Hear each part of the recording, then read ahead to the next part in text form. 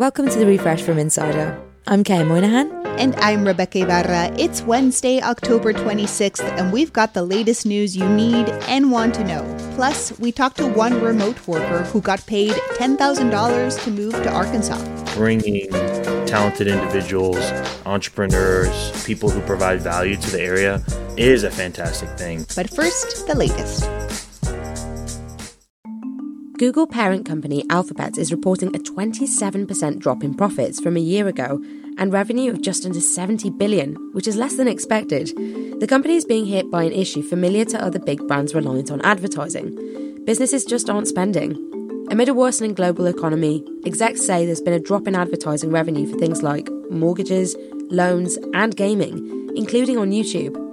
The company has already cut some services and cancelled unnecessary business travel. New hiring is expected to slow, but with 12,000 new employees since the summer, there are no signs of layoffs yet.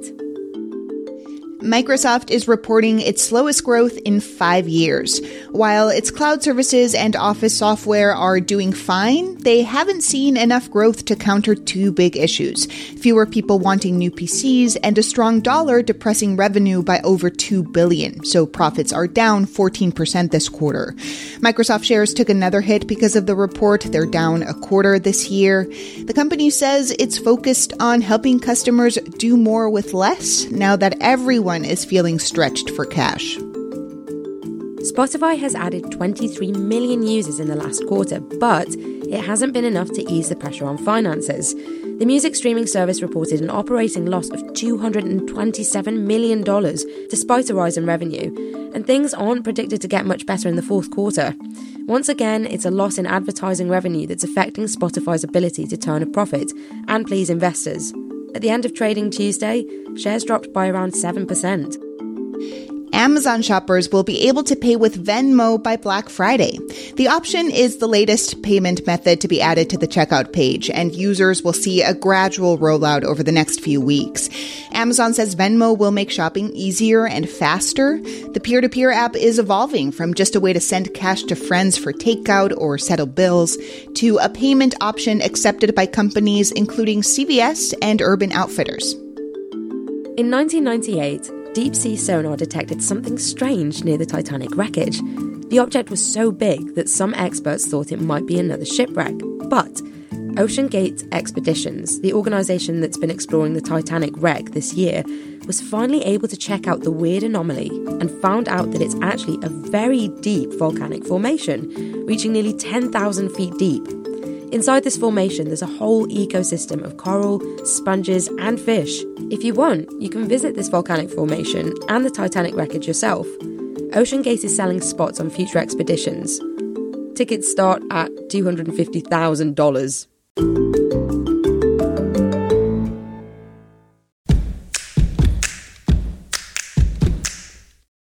Make sure to check back in at the end of your day so you can be up to date with the latest news.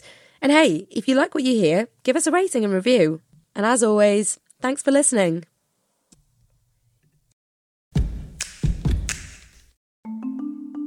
It's been 40 days since Mahsa Amini's death in Iran, and protests continue, especially at schools, where students have defied crackdowns from authorities. The date is significant because 40 days marks an end to the traditional mourning period in Iran. Authorities told Amini's family to not hold any ceremony to mark this day because it may cause violence. Amini died in police custody after she was arrested for not properly wearing her headscarf. Her death ignited deadly protests in Iran, with many women at the forefront of the unrest. It looks like we may finally have a deal. Elon Musk will reportedly buy Twitter by Friday, according to Bloomberg. Apparently, Musk told bankers on Monday to send over the $12.5 billion in loans he'll need to finalise the purchase. The rest of the $44 billion will come from his own fortune. He's moving quickly this week because Friday is the deadline a judge gave him to finalise the deal, or he'll have to head to court. And the Washington Post reported last week that Musk is planning to lay off 75% of the Twitter workforce when he becomes the owner. European countries have been worried about sky-high gas prices as winter approaches and the war in Ukraine rages on. But at the moment, gas is cheap and European tanks are full despite Russia cutting off most exports. A few factors are at play here. European countries have been stocking up for months, so reserves are full. And the year is off to a warm start, so demand is low. But the situation in Ukraine is unpredictable, and energy markets are still expected to be volatile in the months to come. I don't know about you, but what I dread most about flying is ending up in a middle seat, sandwiched between a crying baby and a chronic snorer, with no easy way of getting to the restroom or enjoying the views. In a bid to incentivise flyers to rethink their attitude towards the middle seat, Virgin Australia has just launched something called the Middle Seat Lottery, a raffle worth $145,000. It's only open to the airline's frequent flyers. Passengers 18 years and older who sit in the middle seat can enter the lottery on Virgin's app. Prizes include free flights, a helicopter pub crawl, and even a bungee jump. Turns out playing dead isn't just a dog trick anymore. A man in Kentucky has gone viral on TikTok for making hundreds of videos of himself, playing dead in random locations. He's face down in the woods, on the side of the road, even in an arcade. You may be like, why? Well, Josh Naley's dream is to play a dead body in a movie or a TV show, so he's been making these strange videos every day until that becomes a reality. And guess what? Producers for CSI Vegas finally took notice and offered him a part in an upcoming episode. Dreams really do come true, folks. Forget about encouraging workers back into the office. What about coming to work in an entirely different state? Smaller cities like Topeka, Kansas, and Tulsa, Oklahoma, as well as states like Vermont and Maine, are trying to bring in new people by paying them to relocate. The offers range from a few $1,000s to over $100K. But are these programs worth it? And who benefits? Insider's Robert Davis has written about these programs, and Dimitri Love is a tech entrepreneur who recently participated in one. Dimitri, the state of Arkansas paid you $10,000 to move from Texas to the Ozarks in Northwest Arkansas. Can you tell us about getting accepted to this program and why you applied in the first place? So the first thing I'll say is there were over 10,000 people that applied to the program, and I was one of the first 100 that were accepted. The reason why I applied is I grew up in Northwest Arkansas, so I wanted to come back home. I thought it was a really cool opportunity to bring tech with my technology company bundle to kind of an underserved area of the Midwest. I thought it was a great place to hire, build, and network myself in a place that I knew so well. So that was kind of the motivation of me coming back. And what was the process like? Was it complicated? Did you have to write an essay to the state of Arkansas about how much you loved it? Like, what was it like? No, I think it was just a simple type form application. So first they ask you a little bit about yourself, where you live, what you do. And then there's I think they do research on you, like in the background. They creep on your LinkedIn, your socials, all that good stuff. And then they'll do a simple interview. It was like a 30-minute interview. I actually found out I was accepted on my interview. So you make $250,000 a year. In the scheme of things, $10,000 doesn't seem like that much money. So was the money a big enough draw for you?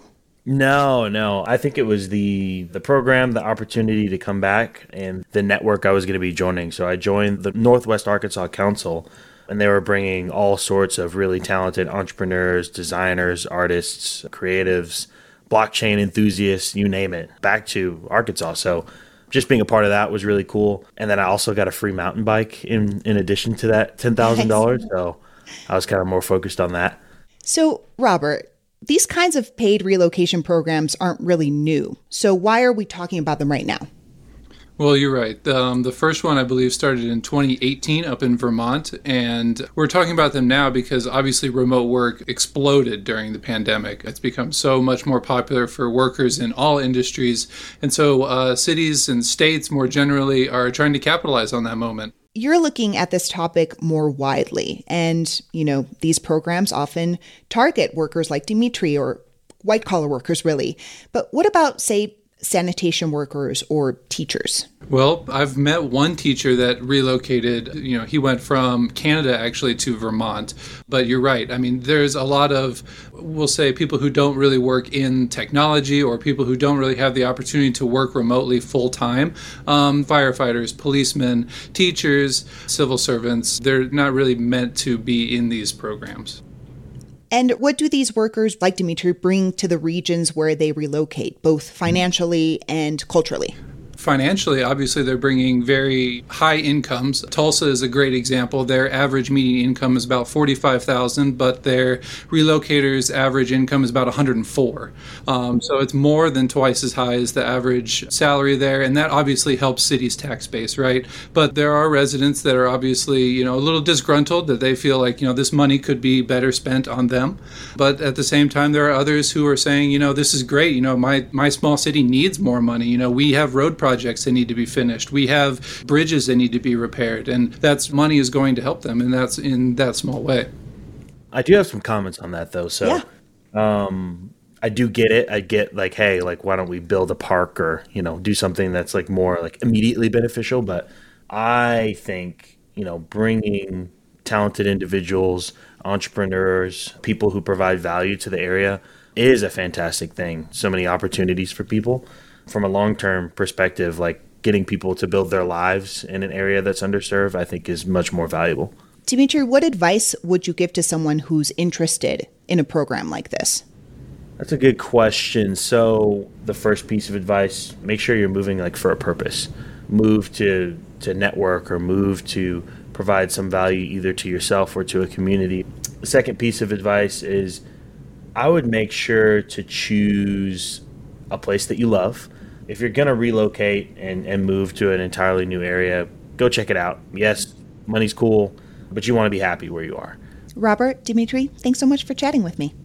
Robert Davis writes about real estate for Insider, and Dimitri Love is founder of the app Bundle, and he recently moved to Arkansas from Texas. Make sure to follow The Refresh from Insider on Apple Podcasts, Spotify, or wherever you listen to podcasts. You can also just tell your smart speaker to play the Refresh from Insider podcast. And please leave us a rating and review. It helps other people discover the show. I'm Rebecca Ibarra. And I'm Kaya Moynihan. Talk to you soon.